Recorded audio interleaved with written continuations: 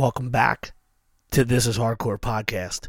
You just heard Carried by Six. The track is Eternity, featuring Tyler from Year of the Knife. Carried by Six is a rock group from the Philadelphia, Pennsylvania, and South Jersey world, featuring Zach Barone, Tat Damon, most beautiful yet dangerous person in the Philadelphia hardcore pit, Kyle from Lifeless, Chris Mahmood from Club Reverb, The Trinity Presents, and more importantly, Mushmouth, Out to Win, Box Cutter, PA Hardcore, fucking legend, royalty right there. Chris S. and Sean used to be in that band, The Trail Lies. It's a crazy group of dudes, sick band. They are opening the Gridiron record release show tomorrow in Phoenixville, Pennsylvania at the Polish Club. This podcast guest, Matt Carl, is the vocalist of Gridiron, from local to the area. And I thought, what cooler than just doing a podcast with Matt Carl on the precipice of the Gridiron record release than to have none other than Carried by Six, the opening band, on said show play. Now, if you're listening to this shit early in the morning, Friday, we've got Zabalba playing the fucking Polish Club with Death Before Dishonor, Cruel Hand, Year of the Knife, Buried Dreams, and Missing Link. That's just Friday. Saturday, the show we're talking about on this podcast with our guest, Matt Carl, Gridiron. That's right, the No Good at Goodbyes record release with Tsunami from the Bay, first East Coast show. Queensway, Division of Mind from Richmond, Virginia, Invoke from North Carolina, and like I said, Carried by Six is starting off. If you're smart, buy your tickets in advance. That's all I'm going to say. Lots going on.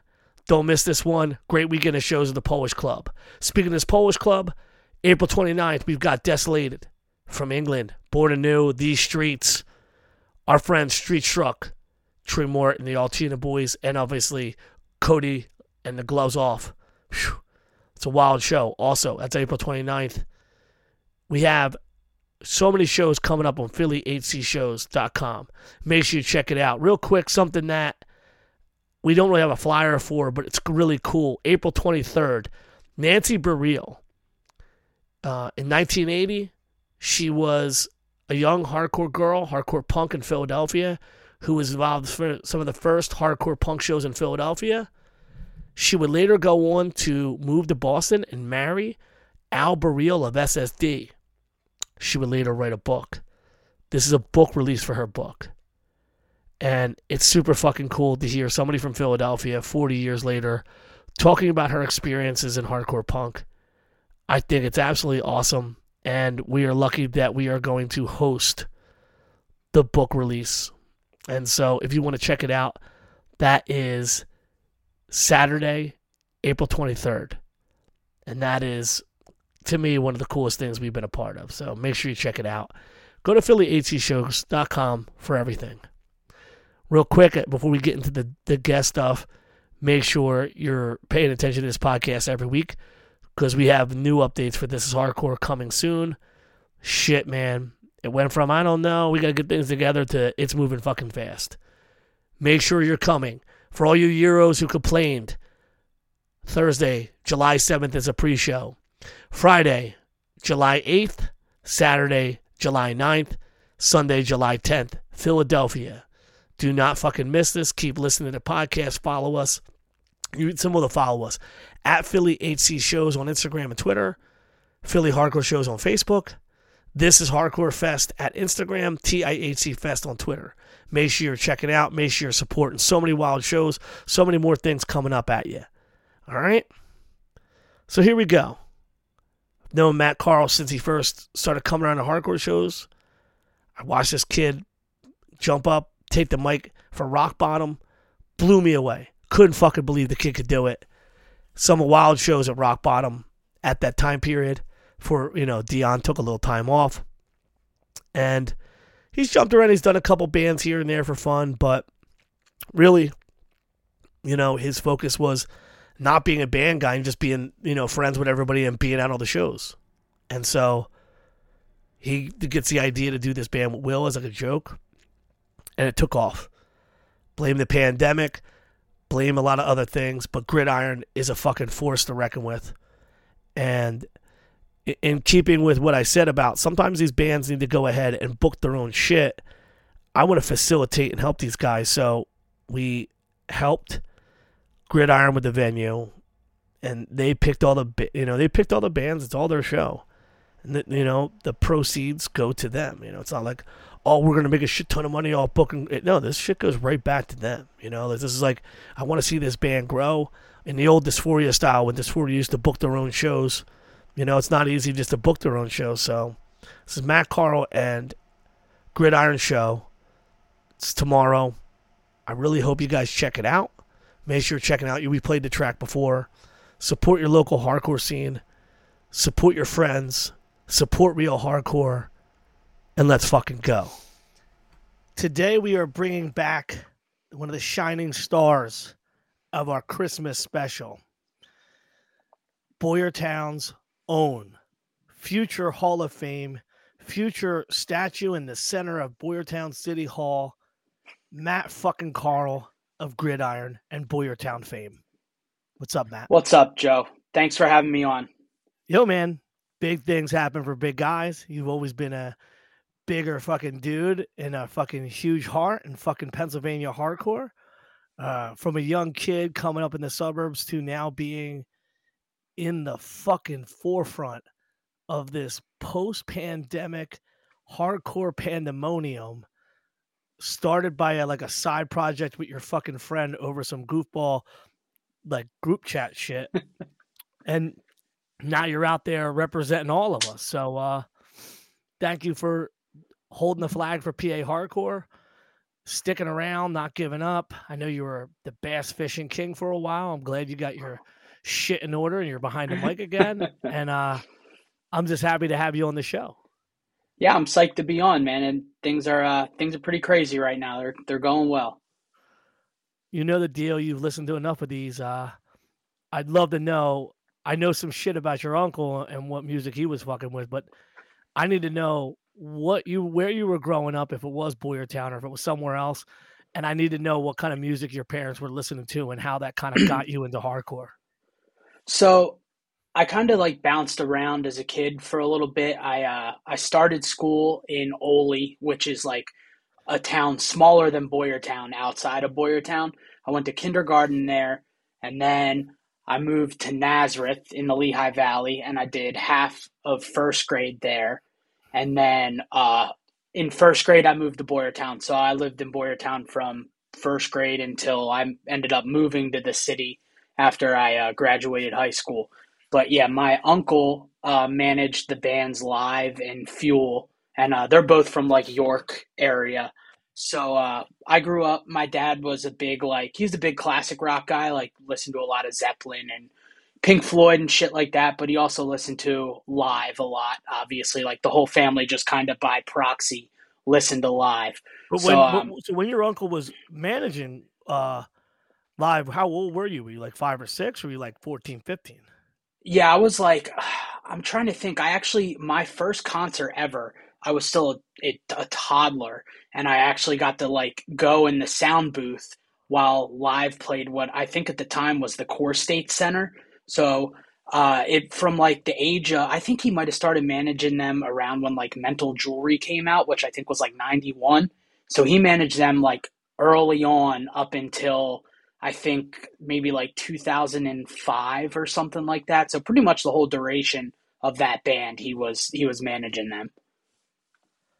So basically, even though Pops was in the classical rock and whatever, your entire band, the Carls, so to speak, the Carl clan really enjoys live. Oh yeah, we all love Live, and all of our friends know the story. At this point, it's just a running joke that whenever we hear it on the radio or something like that, I just make sure to remind them that my uncle managed them. So you and I were walking around. Was it for a Broad Street Ministry show or something else? Probably Broad Street Ministry. So me and you were walking downtown Philadelphia, and you popped me with that shit. You told me, and literally, I was like fucking dying laughing. I thought it was probably the most interesting factoid I was told by a human at the time. Like, yeah, by the way, my uncle manages the band live, and I'm like, from York, PA? What the fuck? Yeah, it was pretty It's cool. Like he had all the platinum plaques and shit in his office, like the gold records and all that stuff. It was pretty cool. I didn't realize like when I was a kid growing up how big of a band they were and stuff like that. I couldn't really grasp that at the time, but now looking back on it, it was pretty fucking crazy. They were doing full stadium tours and shit at their peak. I think that it's an interesting thing, and it's a funny tidbit. But I obviously some of this is for the people listening. Like this is a little tongue in cheek. I know, if we're thinking about music, do you remember before live or after live? Like, what do you think your like as a kid growing up, your favorite shit that you were listening to was? Like, we're talking about before you got into cooler music. I mean, I grew up like I have two older brothers, and they were really big like hip hop kids growing up, and I always used to like borrow their CDs and like cassette tapes and shit like that. And I remember, use like walking to school with, I'd have either like 36 Chambers cassette or something like that in my Philadelphia Eagles Walkman. And I'd, listen to that on the bus and stuff like that. So outside of like the rock stuff that I would listen to that my dad listened to and live, I was primarily just like hip hop stuff before I started getting into hardcore. What was listening to hip hop like in the early '90s, mid '90s, whatever that time frame is? Well, for you, it'd probably be mid to late '90s in the Yeah, middle of Pennsylvania. Were there kids fucking with that, or was it like weird kids with skullets who were like throwing rocks at cars still and didn't understand what hip hop was? dude. So my best friend in elementary school, he had an older brother that was friends with my older brother. So he did the same thing to him. So we kind of got put on to this stuff like pretty early. And, people around here, like they listen to like country and shit like that. But we thought we were literally the coolest kids ever because, we're in fifth grade. We have parental advisory tapes in our backpack or CDs in our backpack, and it was one of those things where not everyone could get their hands on that at the time. So definitely felt a little larger than life walking through Boyertown Elementary, with Ready to Die in the backpack. Damn, I know. I know for me anyway that there was like a schism, and we went from Van Halen shirts. Everybody knew what rock and roll music was because their parents knew what rock and roll was, and then all of a sudden, the hip hop came out. People started wearing their pants funny, wearing neon green and purple and goofy shit started being cool. And then all of a sudden, all the kids who had long hair shaved their heads, and I was out there by myself, like with long hair, still worshiping Satan. It was a little bit fucked up Right. to deal with. Yeah, you Even got though, put on an even though, island. yeah, even though my mom grew us up on like Parliament Funkadelic. My mom graffiti in the '70s. All the kids on my corner wrote graffiti and were doing like bebop, uh, b-boy, breakdancing on cardboard. Like I was hip to all that, but I wasn't dialed in because we were like a heavy metal devil worshiping family, so we didn't really go all the way in. But it was actually some earlier stuff, like some of the more less bad influence hip hop that I first got hip Right. to. But by the time Wu Tang came out, I was all in. So we're on the same Yeah, page. that was I remember having that's distinctively one of the CDs I remember getting from my brother was the Wu Tang Forever. It was the double disc. And I used to like refuse. I used to hide it in my room when he would want it back because I just could not stop listening to that record. And that's one of the big ones for me that really made me fall in love with hip hop. Now, what is Carl? Is it German? Is it English? Is it just like some white trash European mutt name? Like what is it? No, it's German. My So you didn't. grandparents were So you totally missed out on House of Pain when Jump Around yeah, came out. There was no Irish in you to get excited about. little before my time. Yeah. Yeah, you're a little kid then. Damn. I would say is even dudes who were fucking with Metallica gave respect to House of Pain. I mean, it has like that kind of, I could see people who, are on the metal side of things listening to that and being like, you know what, this is pretty fucking sick. Like there's some weird similarities between those two things.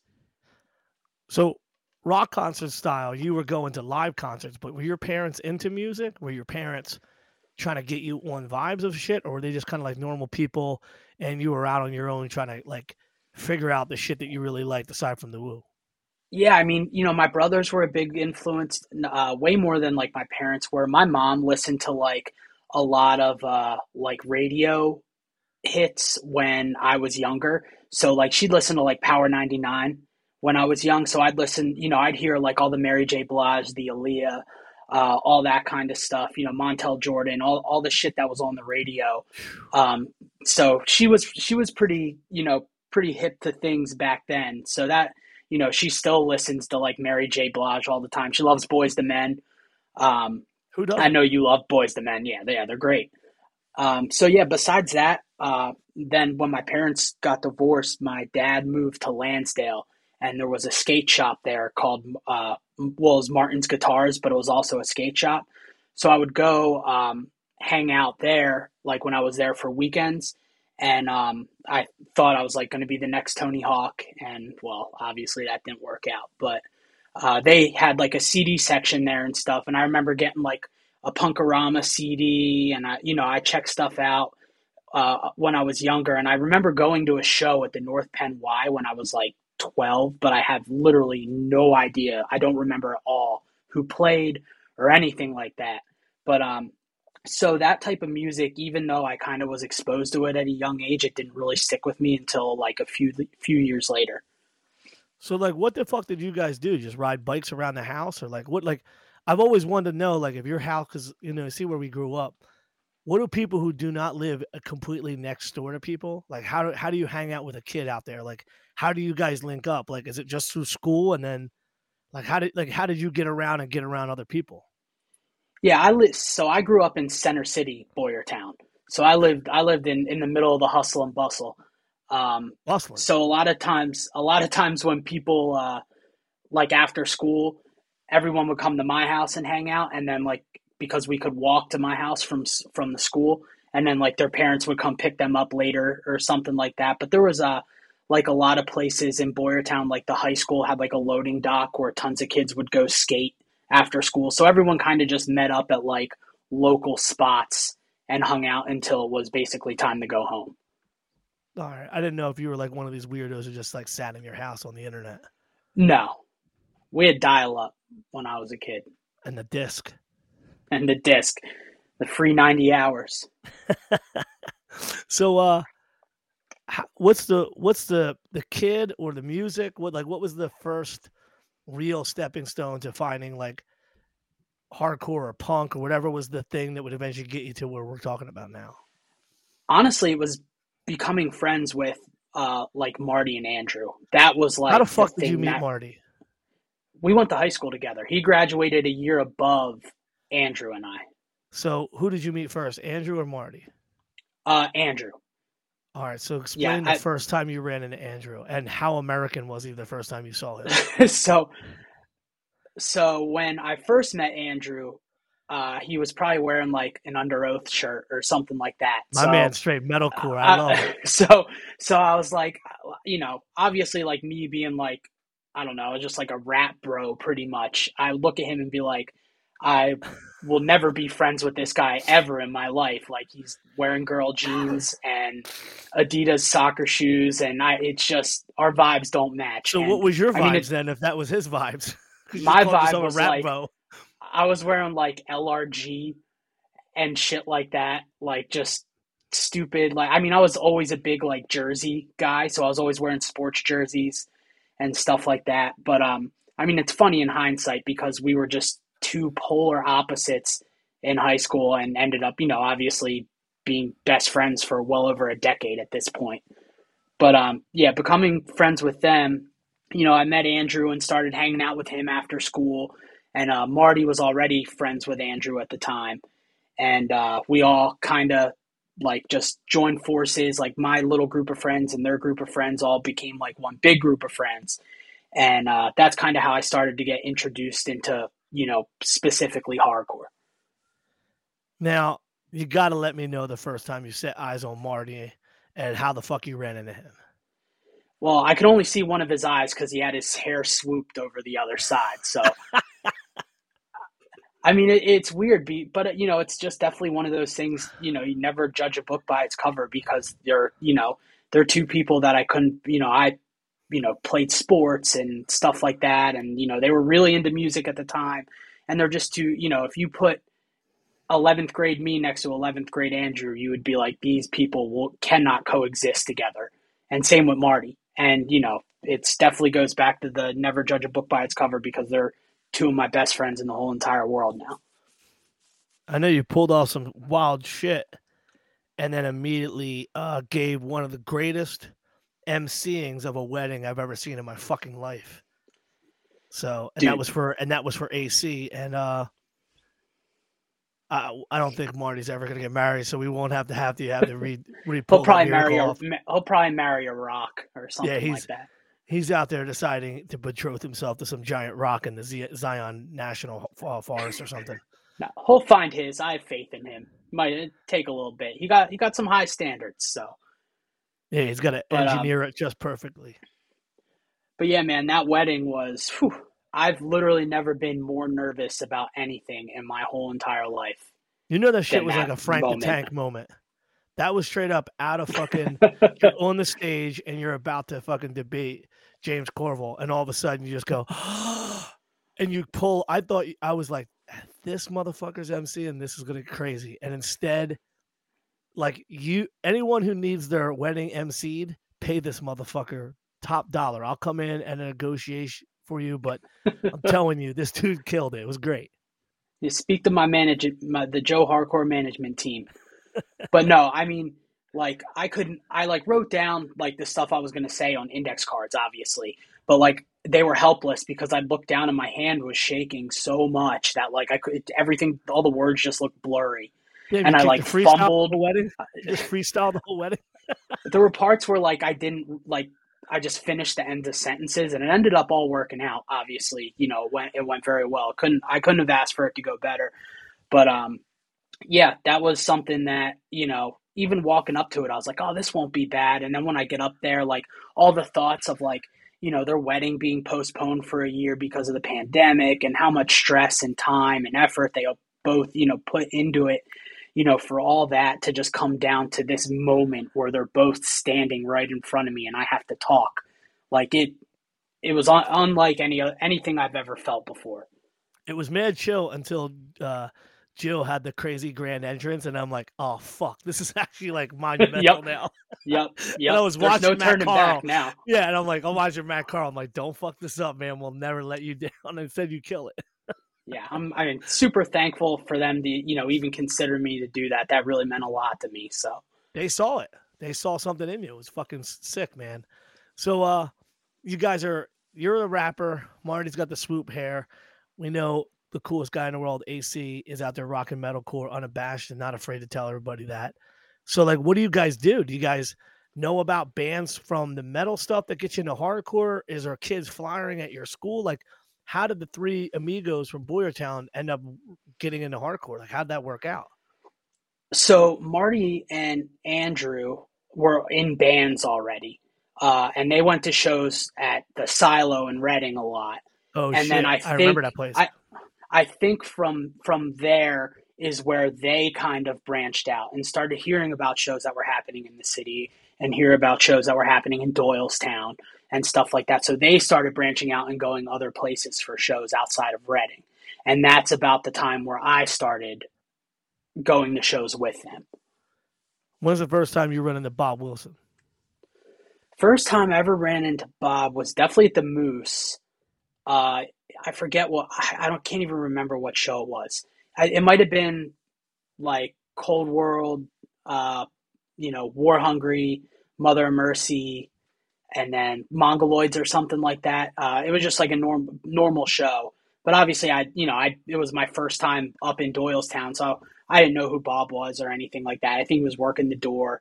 And like the first actual interaction I had with Bob was at the I'm pretty sure it was at like the Have Heart Blacklisted Ceremony Letdown tour in Jersey. I was wearing like a very obscure, like shitty Sixers player jersey, and that kind of like sparked conversation. So that was like the first time we ever like talked, and then you know ended up becoming friends with Kevin. And then, when I started hanging out with Kevin, then I started hanging around Bob more and stuff like that. And that's kind of how we all formed as like a group of friends. My question to you is, how did it feel kind of going from those like Reading small metal shows when you were like converting into hardcore? Did you see a difference between the shows, or did you feel something special, or was it kind of all to you somewhat the same? So like the vibes were definitely different, from Reading shows compared to Doylestown shows or Philly shows because the bands were different. Like, there were a different type of band that was playing Reading than that was playing Doylestown at the time. And I honestly think Cold World is one of the big reasons that really, you know, got me to stick to going to live shows and stuff like that because they have that hip hop vibe. And listening to that, it's like, damn, like this is kind of like I really realize how much I like heavy music, and I really realize how much I like going to shows, and it still has aspects of what I grew up loving, which was hip hop.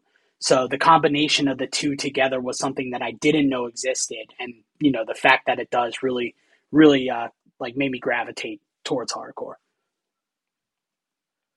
I think that it's interesting to hear that from you because I have a totally different presentation of like what I thought Cold World was, and I never would assume that it would represent the hip hop side of things.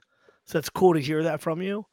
And how long do you think it took for you to find like more hardcore bands, or were you like stuck in this? Well, if it sounds like this, I'm into it. Like, did you get hip to Biohazard? Like, what other stuff grabbed you to kind of pull you further in the scene? So that was another thing that like Marty and Andrew helped a lot with. Like, oh, oh, you really liked Cold World? Well, here, check this out. You'd like this. And then, I ended up stumbling upon E Town. And at that point it was just like, it's over. I don't need anything else.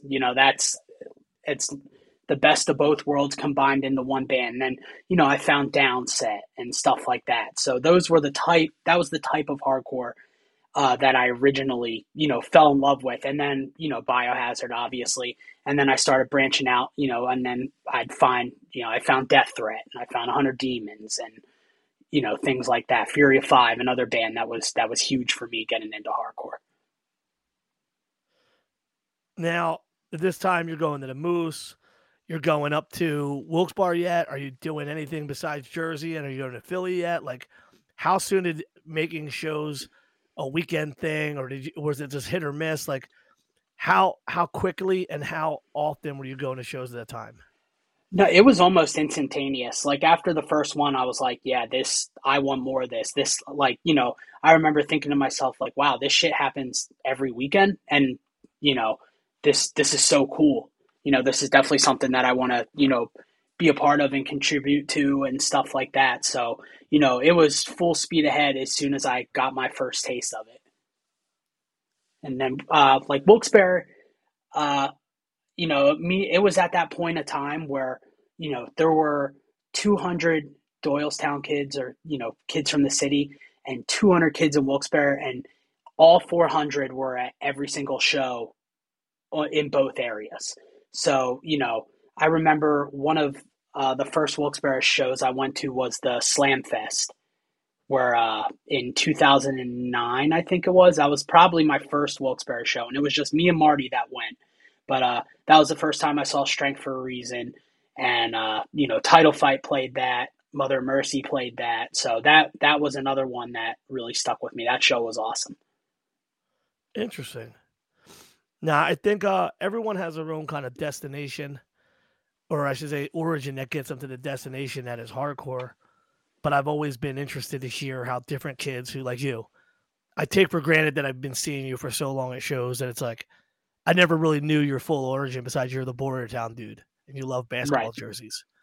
I didn't really take any time to really consider like what the pathway was to find hardcore for you.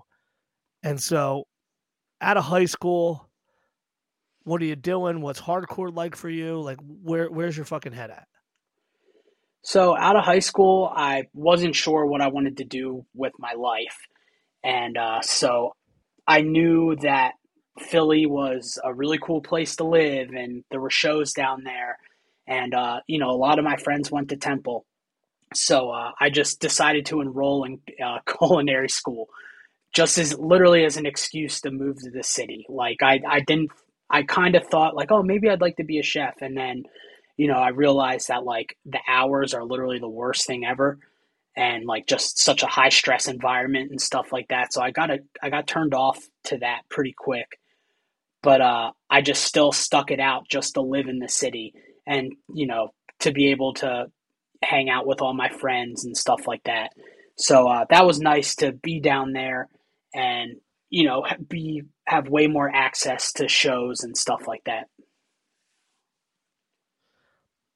I guess my question would be, how much was college even a thought for you, or was this a vehicle just to hang and be at shows?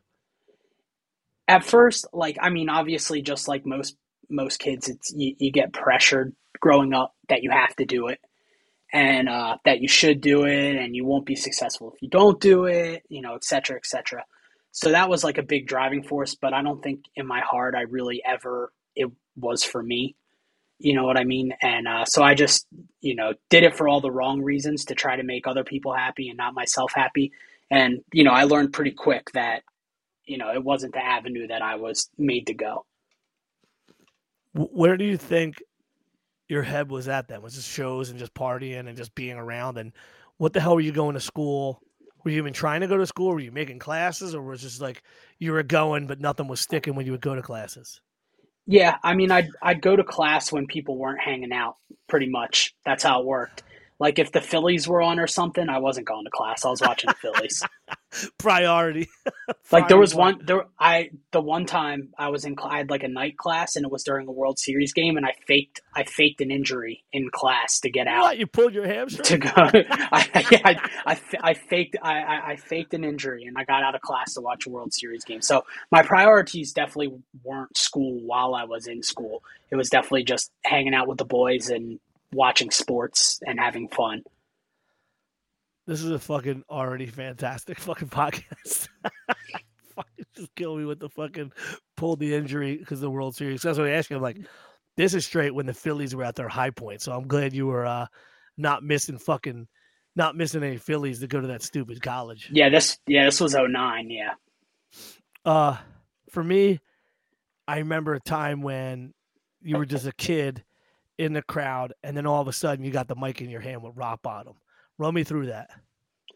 Yeah, so I was just going to shows at the time and stuff like that, and Dion ended up uh, wanting to pursue other things and wanted to stop, doing rock bottom, and all the other Was guys he still pursuing wanted to. sports instead of college? Like, what was he pursuing? No, I think he was pursuing college.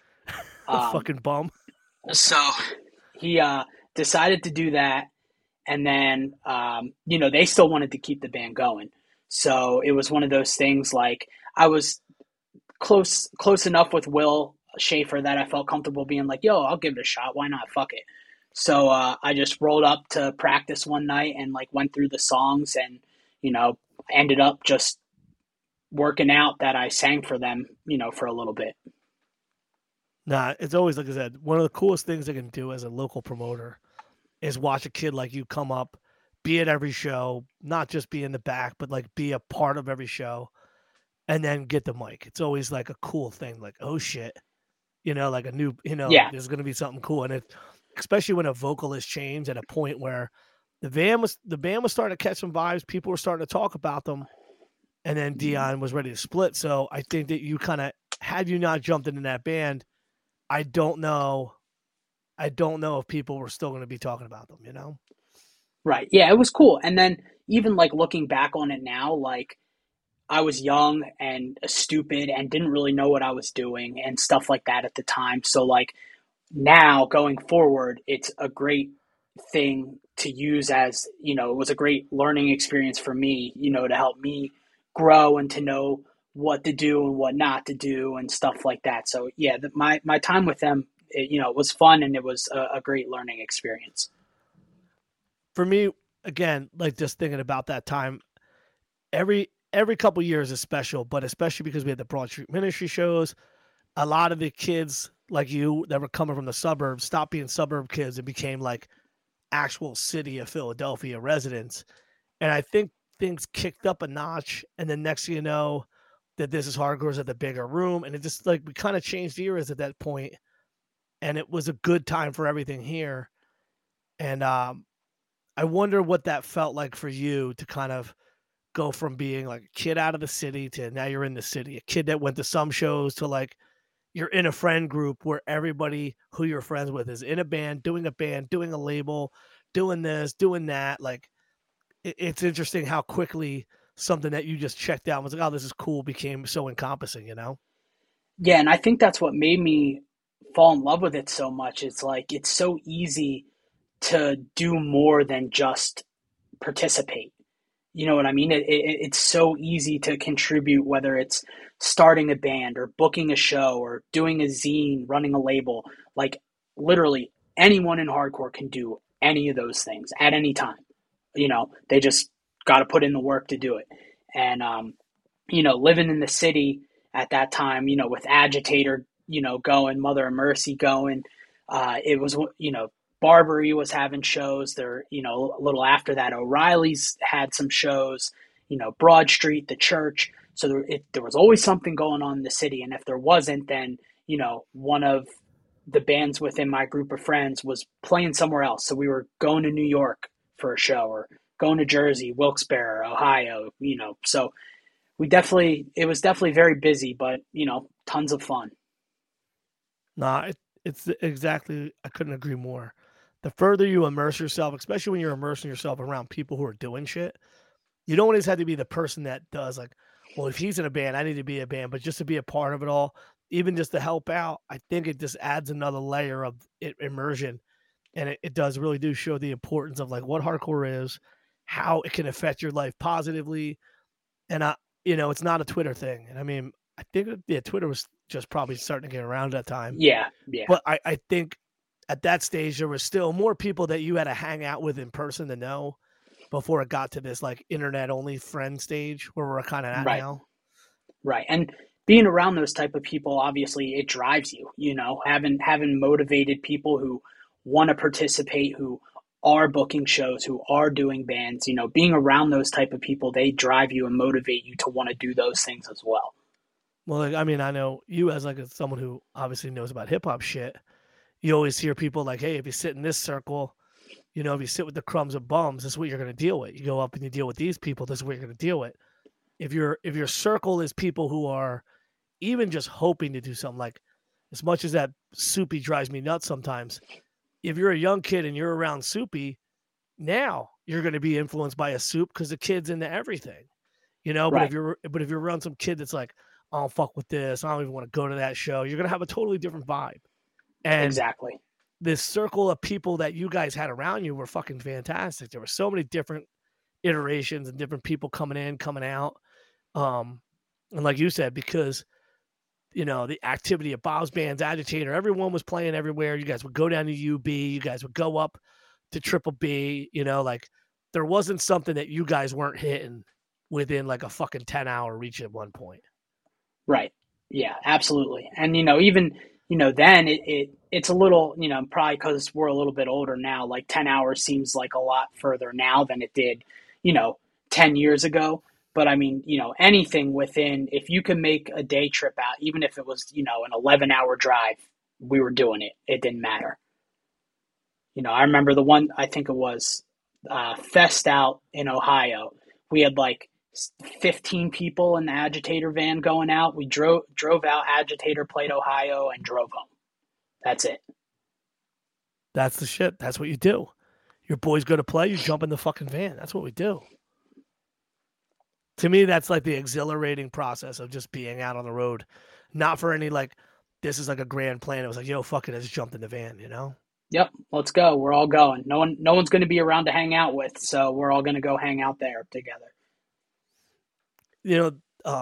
A big part of the conversation that I wanted to have is this right here, because it's easy to step back and be like, oh, this band Gridiron, whatever the case is, because you guys kind of popped quick. And I wanted people to hear your story to understand, like, look, bitch, like the fucking band, yeah, like the band's got some fucking notoriety now, but let it be known you fucking hone that sword, you fucking put your time in just being a person at shows. And sometimes to me, it is the person like a Matt Carl. It's funny it's you because you're just such an oddball kid, and I love Right. breaking your fucking. I literally live to break your balls, but Oh, I know. Trust me. Trust me. it's like so like, but at the same time, it should be someone who, for no other reason, did just because they loved hardcore, traveled and did these things, and was cool being like, yeah, I sang for that band, and like, you didn't make your entire life around just being in that band that 1 minute, and you didn't stop there, and you went to these places and you did all these things because that's a lot of that's like it goes beyond immersion in the culture, and it goes to like this is some lifer shit. This is some like, hey, you know what? Like I love this shit. I'll travel 10 hours to see my boys play. Where another person's like, nah, I'll see your nut asses next time you guys play around here. Like Right. you start building up this next level of like, oh, I'm gonna come around here. More people, and it does add a layer of depth because now you're traveling. Once you start traveling out of state and like out of region, going to New Jersey doesn't even count. Going to New York City barely counts. Start going to Connecticut, Maryland, Massachusetts, even Maryland. It's a little bit different than the Philly scene. You go out to Ohio, it's a different world, and Right. you start getting a better understanding and grasp the depth of hardcore, the variety, the different people, the moshing, the different bands. And I love knowing that somebody that's been around a while still has a couple things in them before they're going to fucking tap out and just be a union electrician, and Right. it's a bit, no, it's cool to me because I think sometimes the young kids think, like I got to get out there and be in a band now. Otherwise, what am I going to do in hardcore? It's like, man, you got your whole fucking life to be in a band. You can do this shit whenever you have the time to do this shit. Yeah. I mean, and a lot of times the best stuff happens when it's totally unexpected. I mean, none of this Gridiron shit 2 years ago was even a thought. You know what I mean? It's always something that, oh, I'd love to start a band that sounded like this. And that's all it really was. And then, because of the pandemic and stuff like that, and, because me becoming friends with Will, uh, those are the things that really put the ball in motion with this. But, it was totally unplanned and, which, everything was super organic with it, which is, I feel like the way things should be with this kind of stuff. Well, like even that in itself. So like you go through this period where you're just at every show, traveling, doing the damn thing, whatever it takes. And then all of a sudden, boom, life happens. You're out here, got your girl, you're a fucking bass fishing fucking wizard, whatever crazy shit that you're up to right now. And then all of a sudden, yeah, fucking here's Matt Carl making sure he's down at FYA for his boy Bob, holding it down for Bob Wilson. And I think it's in them FYAs and still having that connection with hardcore and coming to this hardcore and this kind of stuff that kept you in the game while you're out doing other shit. And that's how you first built up that relationship with Will when NEG started popping. You probably knew him from Detain when he came down. And Yeah. that's the stuff that's the serendipity of meeting somebody from another state and you have some homies, mutual homies, and you've been to some shows together. And then just out of nowhere, it's like, yeah, we should link up and do something. This shit could be cool. It's always interesting when people have the ability to link things up over time. And I talk about a lot of this on the podcast. You may run into somebody and 5 years later do a record label with them, Ben, or they might move to your city. Like, never discount meeting someone in hardcore as like, oh, I just met this person. Because everybody's interconnected. And if the fucking, whether it's the fucking timing or you guys, like just organize it correctly, but crazy shit has come in chance moments of meeting friends and then building something like a Gridiron out of fucking thin air, Right. And that's why, I feel like every relationship in hardcore is important because they're hardcore on the, grand scheme of things is very, very, it's microscopic, compared to other things. Um, so every relationship you build with people, whether they're your next door neighbor or they live 3,000 miles away or they live in another country, all that stuff is important. And, it's important to value because, you never know when, you're going to go to that country or you're going to go to that state. And that's, now you have a connection in an area where you're not from or you're not used to. And all those things are vital, as far as, either whether you're in a band or even if you're just going on vacation or something like that. Now you know someone in the area that can, help you out if you need it. When I couldn't agree more, and I also think like there's unseen connections that we may not realize just from the serendipity of running into somebody at a show in New York, or like you said, traveling to Ohio or going down to a fest. And it doesn't mean that you have to make the craziest emphasis on every single person you've ever met at a show or spoke to, but we are still the only people that are in the room at that time for that show. And that show can happen again with a different lineup or the same lineup and on a different date. It'll never be the same. It's always like a one time we did this thing together. And that's what makes a lot of this. And that's what makes a lot of hardcore shows completely different. I know probably country western people get up and play in front of 20,000 people every single night. And there's probably a crazier crowd in this city than that city. But it's still a stadium. There's still a barricade. The stage is still the same. Hardcore is different, man, and it's special. And it's also the people and the timing. It is so random when a thing like a gridiron happens, And I think that all the right formulaic things have to come into play. And I remember when you brought it up, like, "Hey, yo, we're gonna do this. Come down and sing on the demo." I was like, the fuck is this? This fucking kid's getting ready to go to be a union musician. What's he trying to do a fucking band for? Like, and yeah. yet here we are, and I'm at FYA doing the guest vocals for the first time, and I'm like, holy shit, these motherfucker kids love this motherfucking band. Like, it was awesome. It was awesome for me to see something that you were kind of doing on a lark, and something that was kind of like not tongue in cheek for you. But, you weren't going into it being like a world dominating, here's the plan, let's get out the fucking map, we're going to take this over. Like, this was truly about having fun with your friends. And, whether you want to blame the pandemic or you just want to say that, I think a lot of the winds of change came. And I think conversely, stuff like E-Town Concrete happening at This Is Hardcore, E-Town Concrete memes, kids coming from a different direction in hardcore than previously really opened the path so kids had a better opinion of shit that isn't like, if it's not if it's not this kind of hardcore, it's not cool, or if it's not this type of metal, it's cool.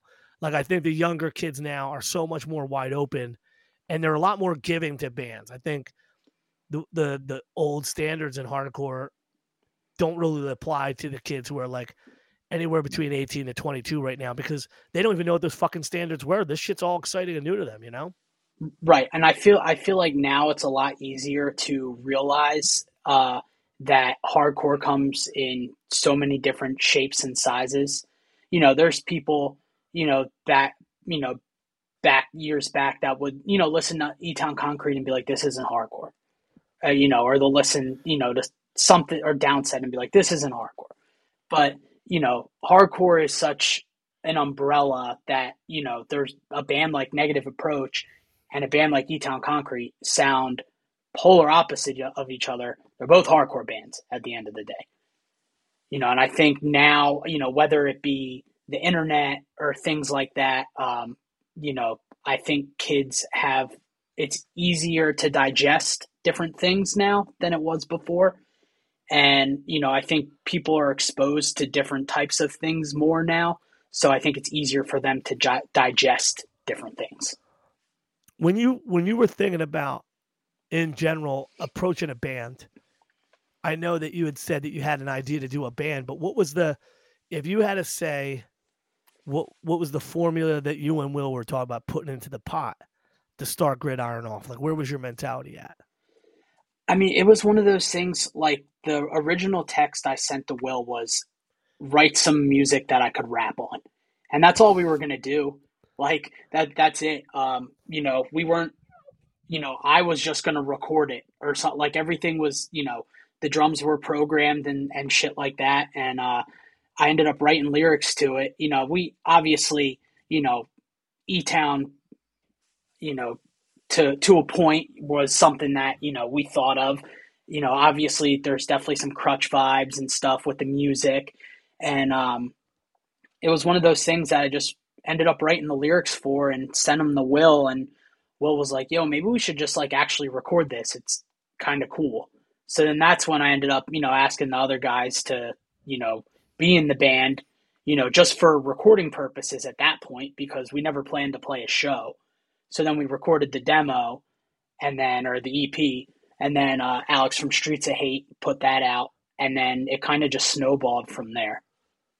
Nah, I think that's cool, man. It's one of these things. Again, the kind of recording that we can do nowadays is so much easier. It's way more viable to do a project. The quality is quicker. The transfer of information is so much quicker between band people.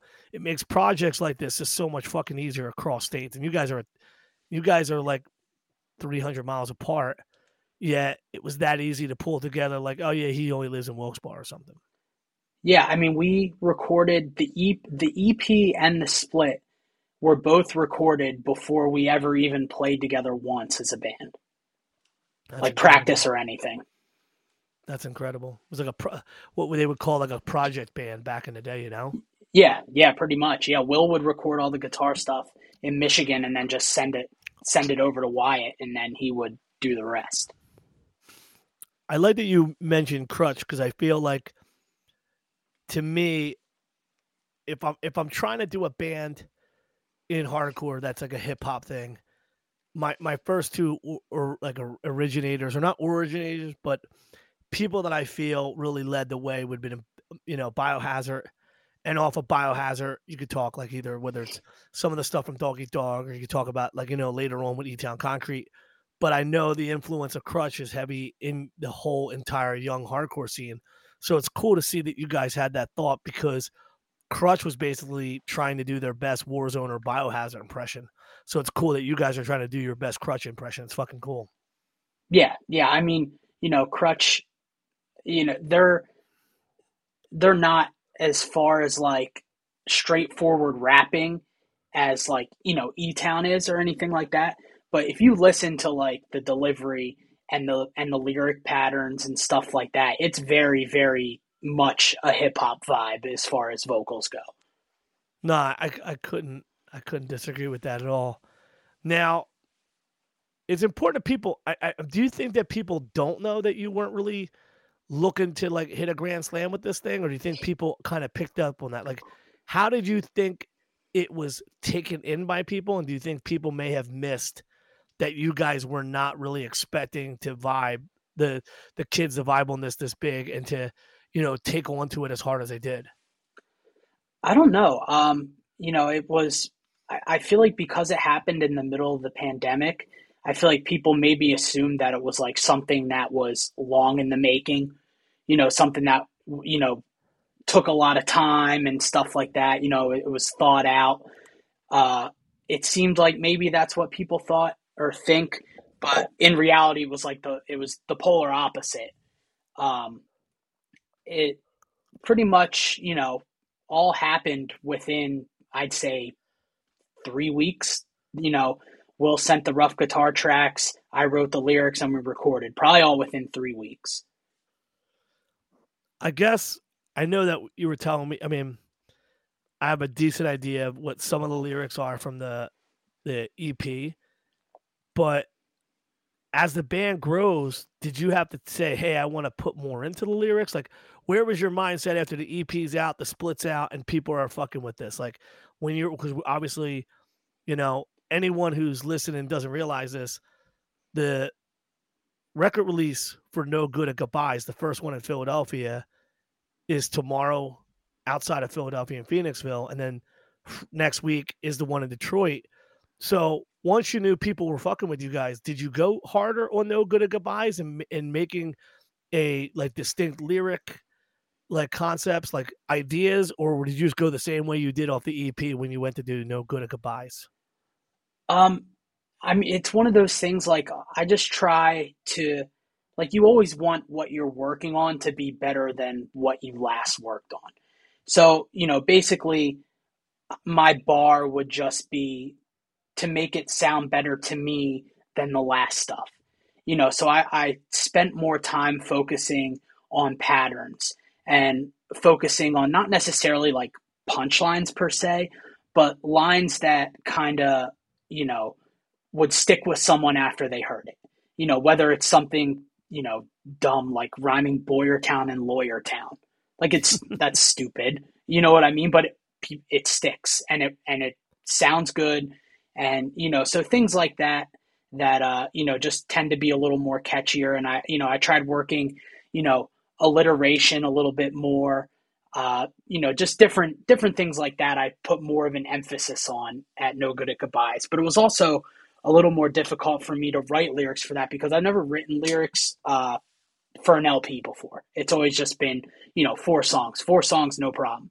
But, doing, seven new songs, and then taking two songs that were re-recorded from our first two releases and kind of like altering the lyrics a little bit to make it the same but a little bit different.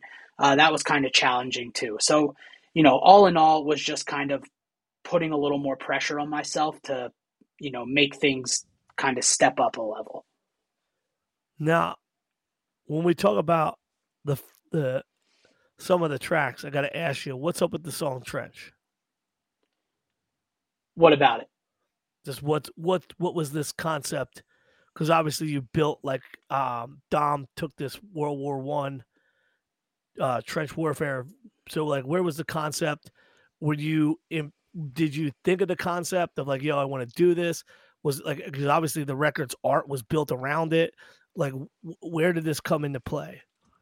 I mean, that was kind of like a ode to like older, PA hardcore bands had a lot of like, war centric, battle centric, album art or lyrics or stuff like that. So that's also, something that I kept in mind while writing those lyrics. And, me and actually Mikey from Neverending Game were driving in the car together and we were just kind of like rattling off ideas to each other and came up with you in the bench, we in the trench. And I was like, well, that's so, that sounds so dumb that it works. It's perfect. So basically, I just tried making, I built the whole song around you in the bench, we in the trench. See, that's what I thought. I thought you had a line, and it all because like I know people who write rhymes and shit. Sometimes it takes one rhyme and then they conceptualize an entire song, some verses, whatever, some 16s around it. So I was wondering if you had that line and you're like, yo, fuck it, I'll build the whole song, the whole lyric Yep. around it. That's exactly what happened with that song. It was all around you on the bench, we in the trench. It's so fucking well, because some people who are from hardcore don't realize like hip hop people don't write songs the same way.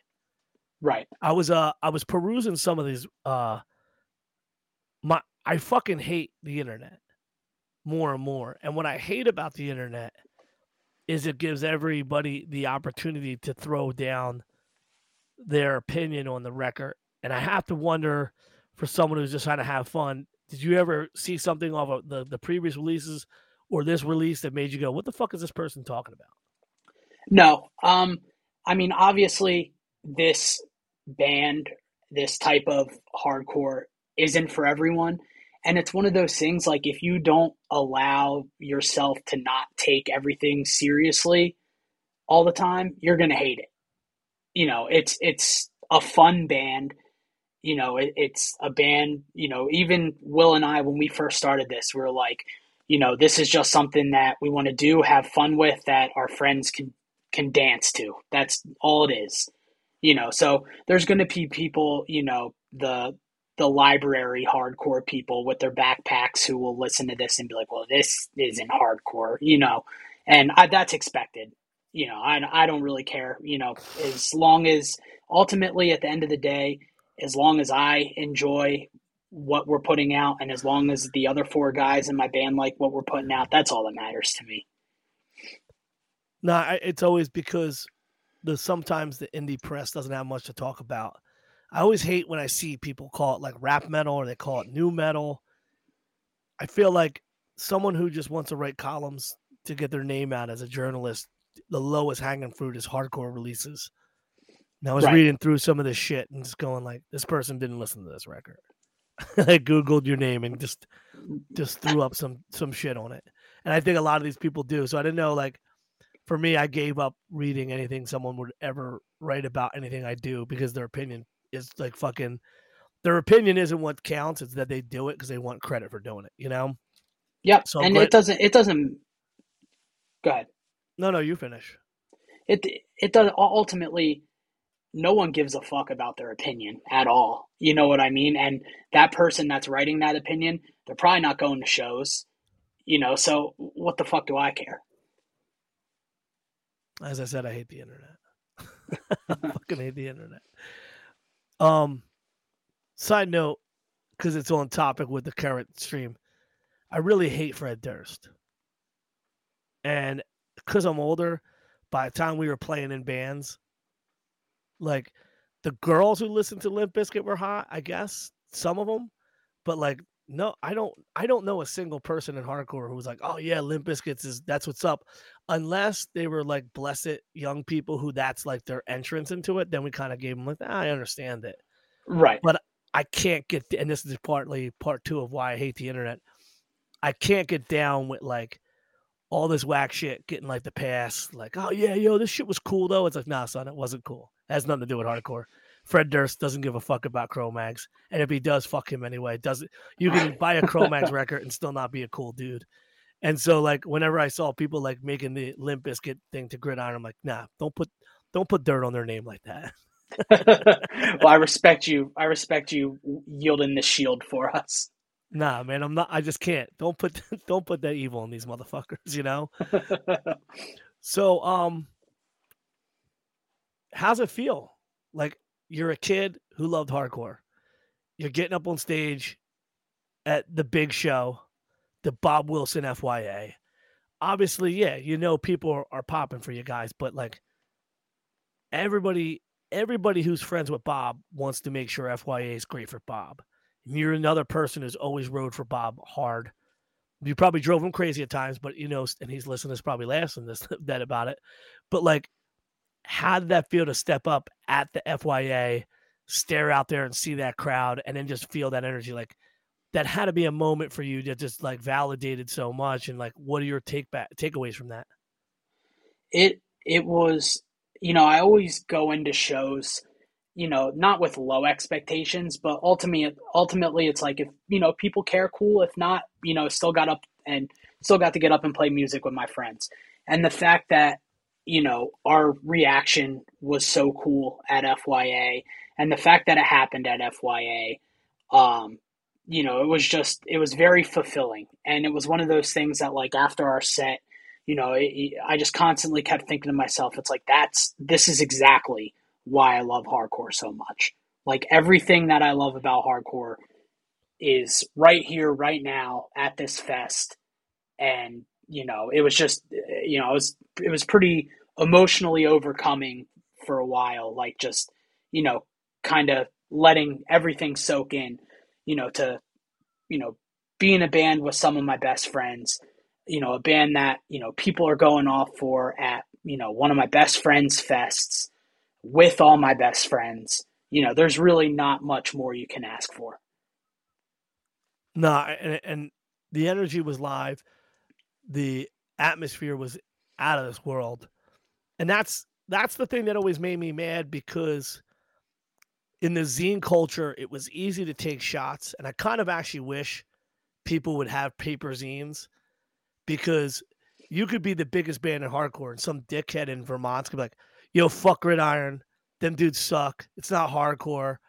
And you can't beat them up. You don't know them. You can't have 30 of your friends in your group chat go and R2 them and start disrespecting them. You just had to look at this piece of paper and see that someone didn't give a fuck about your band. And you either didn't care or it ruined your whole fucking day. And in lieu of that, the culture today is when one person says something's good, everyone has to follow suit. Otherwise, there's almost like this game of like, there are people in bands who won't say negative things about any band because they don't want it to come back on them. And there's people that specifically had said you can't say certain things about certain bands because then they won't take you on the tour. And I have to know, because you're not a retard, that you're not going to sit there and at Twitter and go, oh, you know what? This guy in this band didn't retweet about our record. Fuck them. I don't like that band anymore. Like, you have to see this pettiness and also like the jumping up to scream and make sure people know that you also like this, you know? Dude, yeah, that and like the sense of like I feel like the sense of entitlement as a whole right now is higher than it's ever been. And Go it's into one of that those deeper. things like Explain the sense of entitlement part, because that could go to so many different things. I want to see what exactly you're zeroing in on here. I feel like people either, starting a band and expecting to be put over immediately. I think that's a big one. There's a lot of people who, put a lot of time and effort and hard work into stuff. And, people, it's just like anything else in life. The more you put in, the more you get out. And that's the bottom line. Nothing is ever gifted to you. No, I couldn't agree more. Think about, we were pushing Living Laser back in 2012 and 13, and it took till they did Mind Force for people to finally grow up and realize what a fucking force Mike Shaw and Jay Petty is. Like, what those two can do. Like, Unreal. Yeah. and there's always been an ageism when it comes to hardcore in the last 20 years, where like the older you are, the less chance you can start a new band and young kids pop for it. And I'm glad you brought up that thing where like, yeah, like there's got to be work, bitch. Like, just because it came out doesn't mean it's going to be good. And it goes back to why I say like the zine culture was crazy because anyone could write anything about anybody. And also, just because they wrote it and they put it on a zine doesn't mean someone's going to fucking read it. But Right. it was kind of it was a very fair system. And I think stuff on Twitter gets brought out into this crazy world where like you can't even be constructive. You can't voice a contrarian opinion or say, "Oh, that's all right," but or when people are talking about music, you say, "Hey, this," because it's almost useless to communicate. And I think when talking about bands, specifically about Gridiron, which is my larger point, in the zine culture world, it was easier to have disparaging remarks about a hardcore band that didn't follow the pattern or the style that the writer of the zine enjoyed most. And yet, I was at E-Town Concrete shows. And I was at E-Town Concrete shows with people from Floor Punch. And I was at E-Town Concrete shows with people from all different things. And no one ever at an E-Town Concrete show didn't look like a hardcore kid. And never Right. felt anything less than a hardcore show. And yet, most of my teens into my early 20s, a band like E-Town Concrete was disparaged. Like, well, they're not even like a real hardcore band. It's like, how the fuck would you know that? Right. And so there is a lasting fuck you from my generation to everyone who naysay these motherfuckers. And I think it's important to say, like, a Gridiron encompasses a band that has a lyrical flow that is not outside of hardcore and well within the realm of what other hardcore bands have done, to the point where like calling it rap metal or new metal is stupid because the vibe is 1,000% hardcore from the opening note. Yeah, absolutely. And back to one of my earlier points, hardcore comes in so many different shapes, sizes, and sounds. So you naturally people like a certain type of hardcore more than another type of hardcore. Like me, I would rather listen to something like E Town than something super fast and something like that. Everyone has their own opinions and stuff. Just because you don't like it as much as you may like another style of hardcore doesn't make what you don't like not hardcore. No, that's exactly it. It's a game where sometimes I feel like the majority opinion will hold on the Twitter world, if that makes sense. Or like, oh, well, this fits in, so we all accept this. And yet so many different elements. I mean, and you being a kid who grew up in hardcore and also then coming to This Is Hardcore, Yeah, you were actually there when we had From Ashes to Rise play and Madball headlined. Like Right. you've seen some of these crazy bills that we've put on, and just in this area, I think we've had such a good mix of different sounds and crazy bills where not always everybody fit in perfectly, but they all fit and the crowd always went off.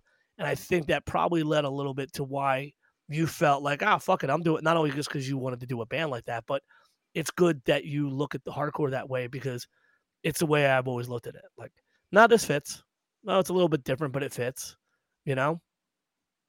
Yeah, and I mean, even they're being from this area, you had bands that even just Pennsylvania as a whole. You have bands that like Letdown, a super fast, aggressive band, and then you had bands like Enemy Mine, the polar opposite. Both hardcore bands, both great bands. Sound totally different from one another, but ultimately, at the end of the day, they're both hardcore. And you go to a show where both those bands are playing, and fans from both fans of both bands are in that venue together. Everyone in there is a hardcore kid, regardless of what band that they're most excited to see on that bill. I gotta tell you that Mike from Enemy Mine's a cool guy, but he's not as cool as Bob taking his microphone and bashing his own face in. And I would love nothing more than have Enemy Mine Mike sit there and watch Bob Wilson beat his own face open with a microphone because I would want like commentary or inside Mike's head watching this because it'd be so fucking funny to see. That would be very funny. Just him sitting at like a desk with just actually commentating it from the side. Like it would when you see Snoop doing the animals thing, I think Enemy Mike watching shit that Bob Wilson has done and let down would probably be a YouTube hit, to be honest with you. That would be good. That might be $1 million idea right there. Now, taking it back to the home front here. We got this show. Philly Hardcore Shows is proud to present it. But as I told you, and I've said on this podcast, the best thing a band can do, if they're able, is to put their own show on. Because when a show like this comes around, yeah, there's always promoters in your town, and they'll help you out. But like, this is 100% gridiron show. We're just facilitating and make sure it happens. This is your guys' baby. So, run it down about the record release, the band's playing, how you pick them up. Like, let me know and tell everybody like why these bands are playing your bill.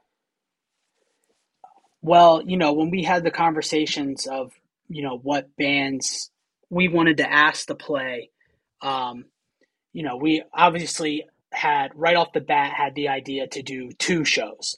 It was only fair to Will for us to go play out there too, because he's the one always coming to the East Coast and playing, and we're never going out there. So for once, he gets to stay home, and we get to be the ones that travel.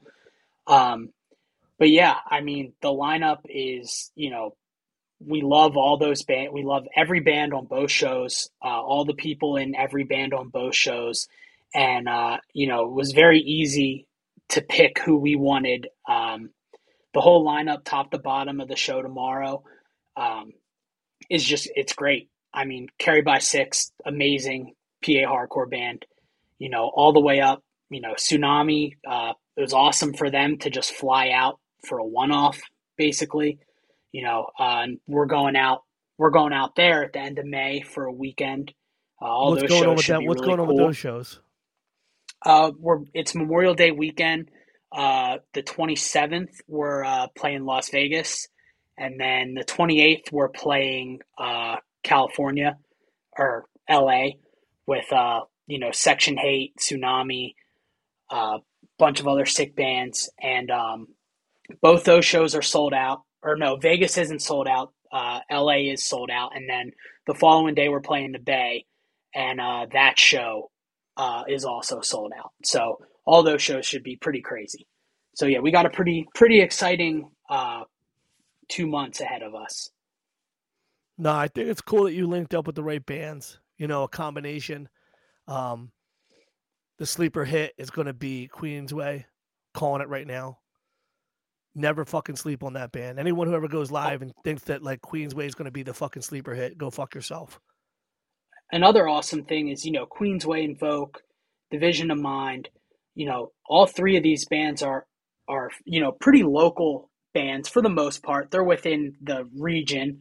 They're South Mid Atlantic. Yeah, and I mean those Well, three. actually, no. North Carolina, they're beginning of the real South, but we won't call the Richmond kids full South, even though they lost the war. We won't call them the full South. But yeah, they all three of those bands haven't really played the area in quite some time. So to get them all in the same bill together with Tsunami, who it'll be their first time in Pennsylvania, it's pretty cool that it all came together the way it did. Have they even played the East Coast yet, or have they ever played the East Coast besides Florida? Florida FYI, East Coast. Yeah, just FYI. Florida's not East Coast. Okay, so no. And let's be real, Richmond, you are in the South. I fucked up. Baltimore, you're the beginning of the South, but no, we'll keep you. Richmond, you're South. North Carolina, you're South. Florida is way fucking South. Actually, Florida's its own fucking planet. Yeah, I thought Tsunami's this is the first East Coast show, so all you motherfuckers buying this fucking band's merch, you better be at this motherfucking show. Yeah, it's gonna be fun. I hate to bring it up, but what the fuck's up with the football? What do you mean? What's up with the football? Explain it to me. It was, hey, it'd be funny if we did a football. So is it kind of like mocking? We did a football. Is it the mocking of the amount of goofy merch buying that happens in the scene, or was it more a play on the band name and the fact that you thought it'd be cool? Like I have to wonder if it's a little bit of both or something.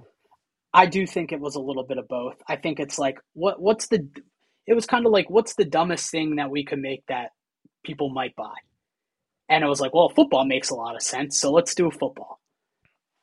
So, I mean, it's kind of cool. How many bands do athletic goods? Not enough. Shit, maybe we'll do a hockey stick next. I don't know. You should do a fucking boomerang. Yeah, we'll do a boomerang. All right, gridiron boomerangs. I think fucking promoters will be pissed as fuck you start selling them at a show, but no, it's just a general thing because obviously, not just the Gold Tsunami thing, but there is this, we're on a precipice of people buying shit, and I'm not a hip person. I'm wearing a fucking white V-neck t-shirt right after work, kind of a not fashionable person, but I find that sometimes band names and bands become goofball like branding, so kids don't care about the band, just they want to wear the gridiron fit with this thing and that thing. And it's good for bands because obviously economically it supports the band, but it also is kind of a goofball thing in a sense of like it turns a hardcore thing into a fashion thing, and not in the way of like, yo, I fuck with this band, like, oh no, I just want to look cool for someone. Yeah, and I think there's a fine line between that. The rest of our merch is pretty straightforward stuff. We just kind of wanted to do, we did the tracksuit, and the football kind of matches the tracksuit. So, besides that, it's just been shorts and t-shirts, your normal run-of-the-mill stuff. We just kind of wanted to do one thing that was kind of crazy off the cuff, and that's what we ended up falling on, was the football. Now, you put effort into this band, and you like it, but you still have fun with it. So is there a balancing point where you like the band and you want to do it? You're doing it out of the right reasons. It's your friends. You're having fun, and you guys don't take yourself too seriously. But there has to be a moment for you where it is exciting because, not everybody gets this opportunity.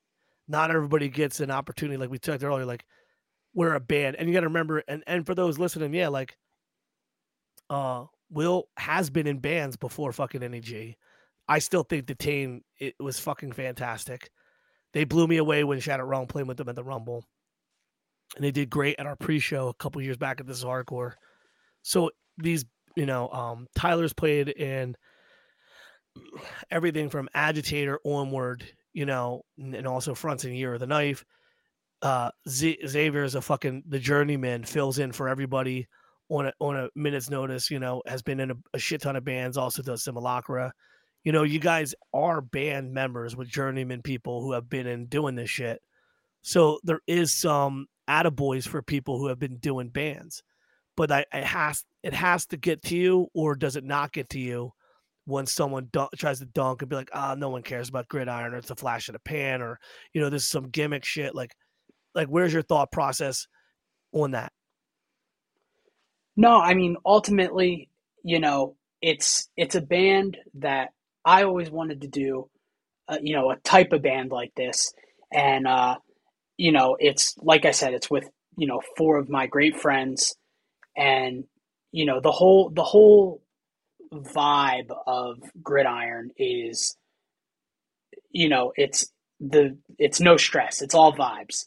I don't ever want it to become something where we start arguing about stuff or, things like that. Like, everyone has an equal say in stuff. There's everyone's opinion is valued. I think that's just super important. And, the fact that, Will does have NEG and, X does have Simulacra and Tyler has Year of the Knife. Um, I kind of wanted this. I know everyone else in the band has other responsibilities as far as being in a band goes, that I just wanted this band to be, strictly fun, something, because they already have stress from being in other bands on their plate, which I don't. Um, I just wanted to keep that environment of, stress free and, just good vibes. No, I feel like the best way to approach a band is to go it with the understanding that it's all gift. This shit's a privilege, and you guys are able to create art. People enjoy, hardcore music, whether you think it's just cool or you want to kick some kid's fucking face off. It is art. It's a performative thing. It's a creative thing. It's a cathartic thing. And at a time, some people take the opportunity when, like, strike while the iron's hot. I like that you guys aren't thinking of like, we're gonna go on this massive 30-day tour and we're just gonna try to be direct support for fucking Pearl Jam. Like, you guys are still like, nah, we're gonna play some shows. We'll go to our friends in California. Like, there are people that would have already tried to leverage this into more of like a career type band. And I'm humbled. I'm humbled to see that my friend Matt understands, like, yo, it's cool to be in this band, but you have a career ahead of you. You got real life that you're still trying to follow. And I think you realize in the balance is, if you take this band too seriously or try to push this shit in a different direction, it could blow up instead of just doing what you're doing, which is making it fun, taking the opportunities as they come to you. And I applaud you, because a lot of people would have went a different way about it. Yeah, and it's one of those things that one of the first conversations we all had together was, we'll do what we can do when we can do it if we want to do it, and that's pretty much the bottom line with it. No, that's the important thing. And for me, anytime a band from our area gets popping, it just makes everything better. And I think, going back to what you said earlier, the kid who saw Cold World and was like, I fuck with this, and got deeper into hardcore, you are now on stage being that person for the next generation. And that next generation is going to get up on stage and do something cool now. Yeah, it's when you think of things like that, it's surreal. You know what I mean? It's cool. It's definitely a really sick opportunity that, you know, in the grand scheme of things, not many people have that much of an influence on other people. So, to be able to, be in that position to even possibly influence, a young kid to start a band or to start a label or to book a show, that's what that's what it's all about. That's what's important. Well, I think you got to be cognizant in the first place. And what happens is, people see value in a band and they think, where else can I take it? And there's an invisible line where they don't realize you're already taking this to the most important thing, which is to the streets. The kids are seeing this, they're being influenced, they're being, encouraged, they're enthused, and these kind of things are what is like the fucking fertile ground that builds. And so, I've always said it, it's hard for a Philly band in a Philly area band to really become anything. We've always had the greatest shows. There's some good bands, but not one band has become like we don't have a Madball, you know? Right. And so every once in a while, one of our bands bumps off. I mean, my hat's off to Bob Wilson. That motherfucker's in 1,000 bands. And he's always doing something new. And it's because his heart is in like, fuck it, here's my next band. Here's my next band. Right. Here's my next Right. band. I think it's partly his love of Tony Urban and Urban never stopping to do bands. I don't know what it is, but like some people never give up. And it's not like Bob's like, it's this next band that's going to get me to be able to open for Limp Bizkit. Bob don't give a fuck if 10 people watch off the tracks. He just wants to have fun and do this next thing. So the scene still has a band.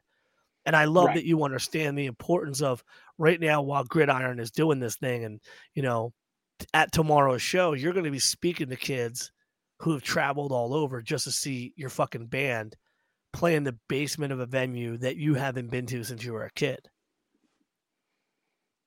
Yeah, it's cool. And that, that's the reason you should start a band or, is because you actually love this shit, and you give a shit about, hardcore and, the people that are in there in the room with you and, the show that's happening next week and things like that. If you're starting a band because, you see an opportunity and you're focused on just, success or something like that. Obviously, if that comes when you start a band, great, that's awesome. And no one's going to turn that down.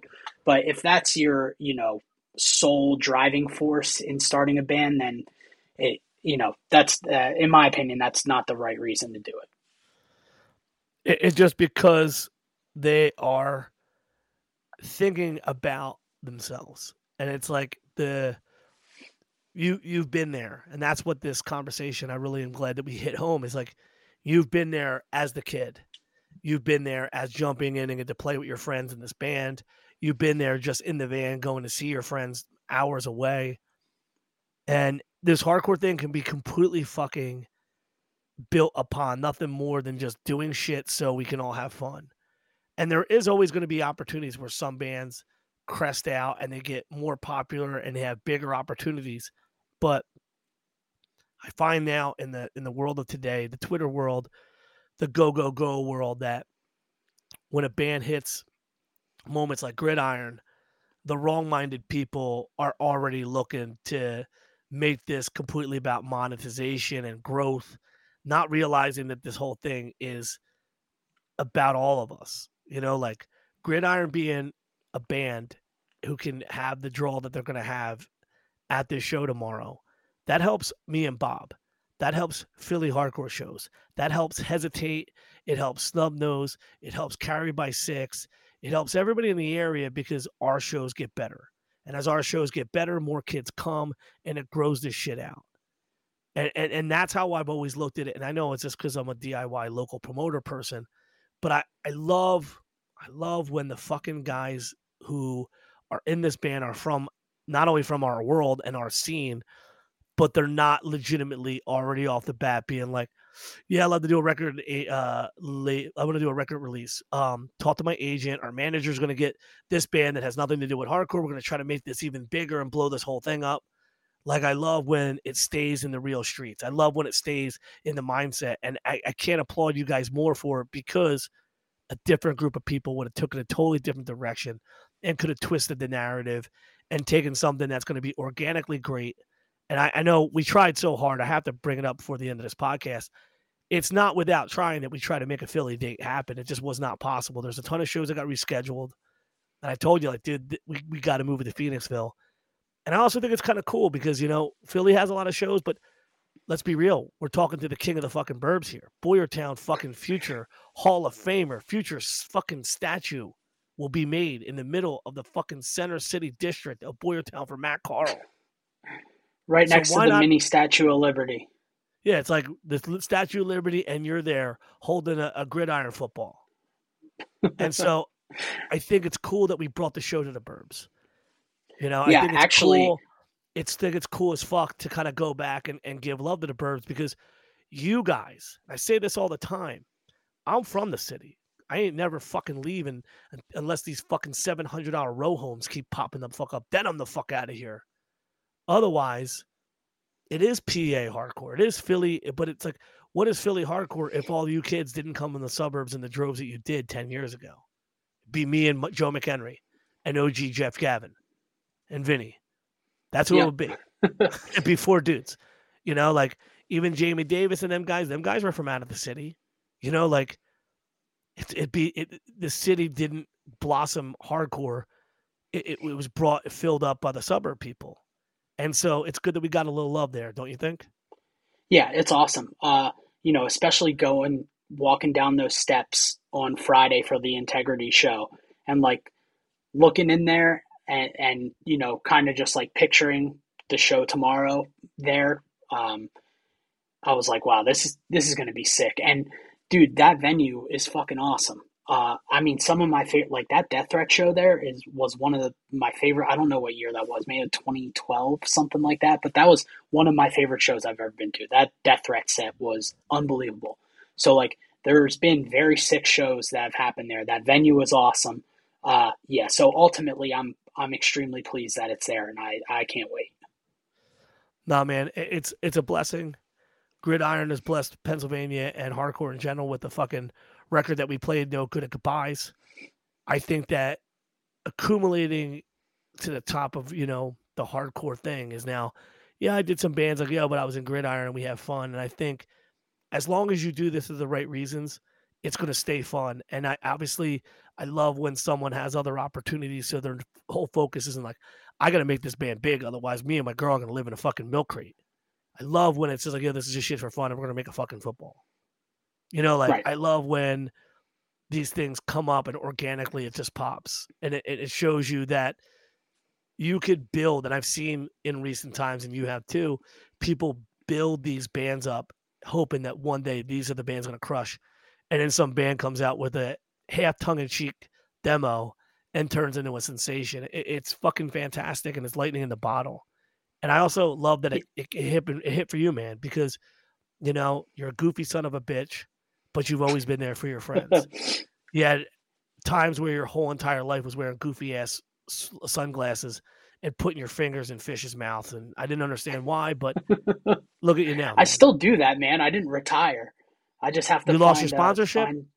No, I still got some, yeah. So I have to, you know, it's just finding time for everything now between work and school and the band and fishing, and you know, it's a lot. I got a lot on my plate right now, but we're making it happen. So, did you ever catch a muskie? Yeah, I have caught muskie before. They're scary. Look like dinosaurs. They straight up sturgeon are straight up dinosaurs.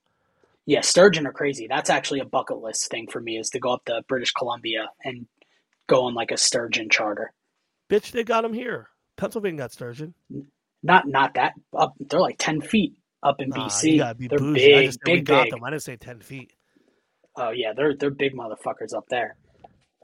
My hardcore retirement is going to be eating whole ass pizzas by myself on a pontoon boat, but I would let you fish off my pontoon boat. I will gladly fish off your pontoon boat. I know that pontoon boat dream has been in the makings for quite some time. So I can't be white trash and rent a house, but on a pontoon boat. That's just some shit I cannot do yet. You know, the gold teeth already one thing. I can't go out there and be like renting a house and having to like, I got to move the pontoon again. You know, my neighbor's got to get in the driveway. I got a shovel. Yeah. We're not ready for pontoon life. And you know what? Hardcore's not ready for me to have a pontoon yet. I don't think anyone's ready for you to have a pontoon yet. No, Bob Wilson is, because we're going to except you. Me and Bob Wilson are going to eat some fucking Santucci's and hang out and literally just talk shit like we do normally, just on a pontoon boat. On a pontoon, yeah. While you're fishing. Yep. So yeah, for me, Bob will be my net guy. He's going to be the net. Yeah, that is the coolest job. He'll be the net guy. I love the reel where there's some crazy shit going on and someone gets the net, and it's like, what the fuck if that net's not big enough? What the fuck happened? Then you're fucked. Yeah, you're fucked then. Quickly summarize No Good at Goodbyes and let everybody know how they could pick up this record if they are living on a weird planet and can only hear this podcast and don't know how to buy this record. And give us some salutations, give us some advice, whatever you want to sign off with. All right, yeah. So, no good at goodbyes as the record as a whole. Um, I think the thing that I'm most proud of is that every single song kind of has a different vibe to it. So it doesn't get mundane. The songs don't really bleed together, in my opinion. Like every song just feels a little bit different than the next, which is something I'm really proud of. Um, I'm also really proud of everyone else in the band. Tyler, X, Jake, Bill. For jumping through hoops as far as traveling. Logistics aspect of being in a band with someone who lives far away. For putting everything together and making everything happen and coming out with the final product that we did. It was awesome, and I wouldn't have wanted to do it with anyone else besides them. And the record is available on Triple B Records web store. It's up now. The footballs, you still might be able to get a football too. I'm not sure. Um, and besides that, yeah, tomorrow record release, Phoenixville, PA, at the Polish Club. It's going to be one to remember. I'm really excited for it. And then shout outs, Streets of Hate, Triple B Records, Days, From Within, Rebirth Records, all those labels, awesome hardcore labels that are doing a lot of cool shit right now. And then, want to shout out Mind Force, all the bands playing both record releases. Too many to name. They're all some of my favorite bands. So being able to play with them all during our record release is something really, really cool. And obviously want to shout out Diet Coke and Boyertown. Since you brought up Coke, tell me you didn't drink that nasty ass Starlight, not space tasting motherfucking Coke. That shit, it took, so I got one before class the other week. It took me 3 hours to almost drink all of it, and I threw it out. It's the worst thing ever. I hated it. When like you're sitting there in the fucking supermarket and you have to sit in this line, and I saw this bitch. I said, if this motherfucker doesn't taste like space, I'm gonna be so fucking mad. And I buy two because it's a 2 for $22 gimmick, and I'm like, fuck it, why not? Maybe if it's a bomb, I'll have another one. And it's straight ass. It was so bad. It's so bad. I don't know how that shit passed quality control. It was awful.